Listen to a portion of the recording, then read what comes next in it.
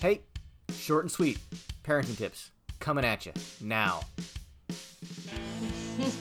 Hey, short and sweet parenting tips here with episode 2 in the series giving parents tools to reduce anxiety during COVID.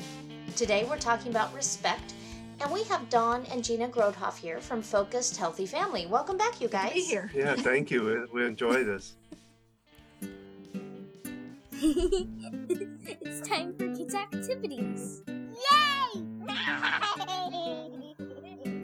Real quick though, I've got a riddle for all the kids out there. Then you could draw some pictures of ideas you have. So here's my riddle. How do you make a bucket lighter? Any ideas? I thought this was an easy one, but when my daughter told me the answer, I realized she had stumped me. So go draw some pictures and see what you can come up with. Last week we covered a bit of an overview, but I feel like respect is pretty foundational too. What backs our whole practice, our program, everything is respect. And it's two-way street. It's not just you have to respect me because I'm the parent. We also have to respect that they're little humans, that they are individuals, right? Yeah. If you want your children to respect, it's important you give them respect.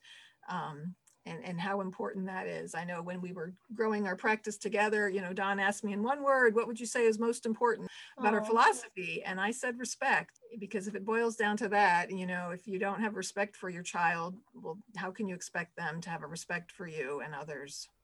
Well, and then that the communication is one beautiful way to be able to do that too, Mm-hmm. is learning to communicate with them can build that respect and that relationship with your child. And I feel like that's something kind of new, is that we respect our kids also, and that demanding respect is not the way to get it from our kids. What do you guys think?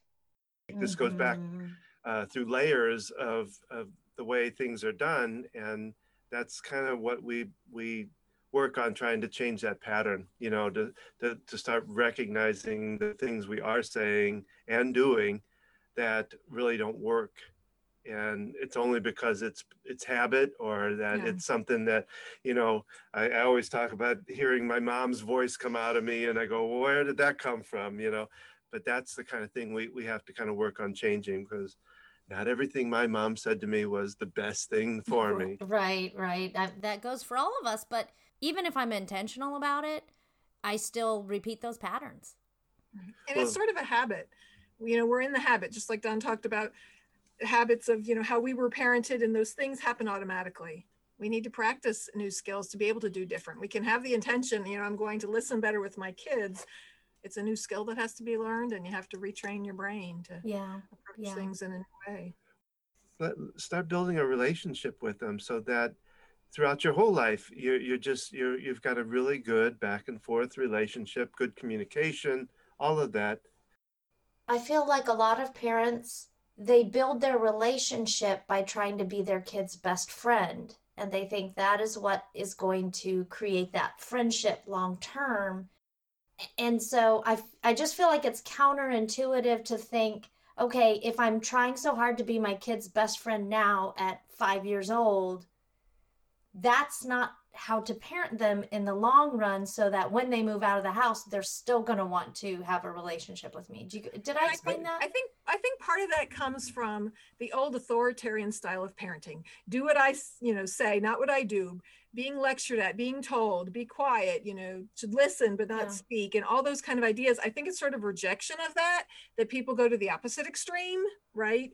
But we're also, a best friend is going to say, oh yeah, your mom, my mom did this and I'm so angry at her. They're going, oh yeah, your mom sucks. And, and they have that kind of relationship that's at the same level, right? So we can have a relationship with our kids and have a connection and do things that we enjoy together, but it's different. I think it's sort of just that dichotomy. If I don't want to be like that, and then people are out there thinking I need to be my kid's friend, it's like, well, are you trying to get approval from your child? Yeah. Because you didn't have, what's going on there? What's the underlying thing there? Because it's, I hear that being a friend with your kid, I hear both sides of it, and to me, it really boils down to the respect part, and helping to foster and facilitate things with them. You are the adult. You do, make the final decisions. You're the one responsible to financially for them. So it's not a friend to friend situation. Well, I mean, when we're dealing like with my oldest daughter in the OCD, we went through some really rough stuff with her. I mean, and she was really young. And what I had to learn there is that I can be firm, but I can also have compassion with that. That she taught me that, because at first it was very hard for me not to be coming right back at her with stuff. Oh, right. So I think that's kind of what this idea of a relationship is that we're still parents. We still, we can be firm with them. We still have to make decisions with them, and we can be compassionate about it because they're a child.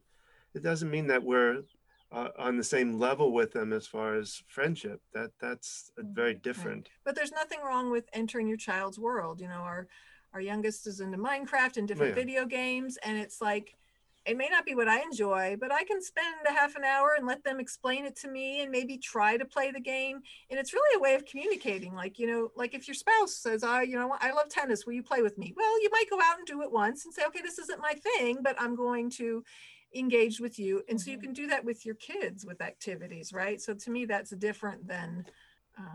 And it's because the foundation was set. Mm-hmm. And I'm glad you said respect, because I feel like if a parent isn't acting like a parent, is there respect? If the parent's not respecting their own role, is the kid going to respect the parent? And I also think about, and maybe you all could speak to this more than I can, there's security and boundaries for our kids. Yes, there is, especially if they're dealing with extra anxiety, that we want to give our kids freedom to make choices and have independence, and yet, yes, just like routines are calming. So having some structure, we all need a little bit of that, and that can be helpful for kids.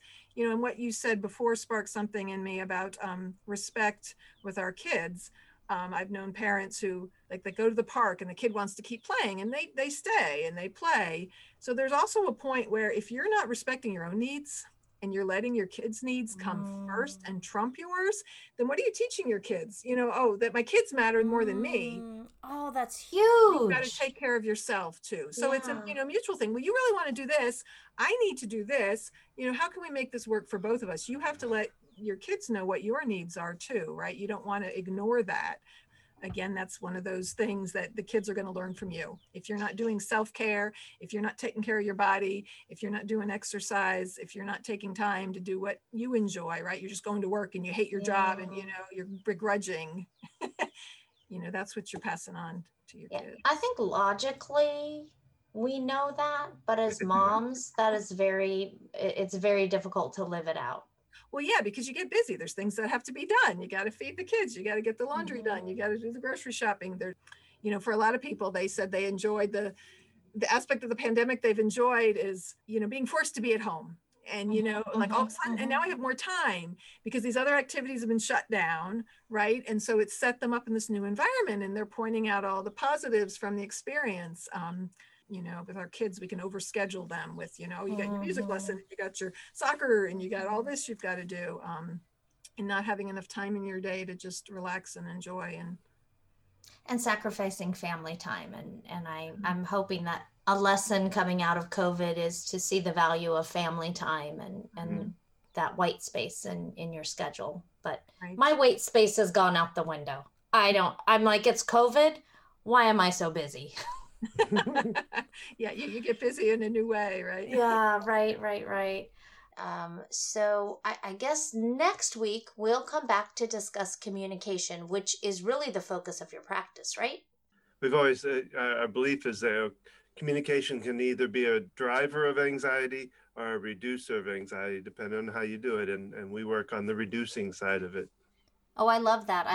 And I don't think anyone's immune to anxiety right now, not with COVID. No, not at all. Calling all kiddos. How did it go drawing pictures of how to make a bucket lighter? Ready for the answer? How do you make a bucket lighter? You put a flashlight inside it. Get it? A flashlight will light it up and make the inside lighter. My daughter really got me on that one. Hopefully it gave you a laugh. Thanks everyone for joining us for this week's parenting tip on how parents can use respect to reduce anxiety. We'll see you next week for more fresh ideas in bite-sized portions.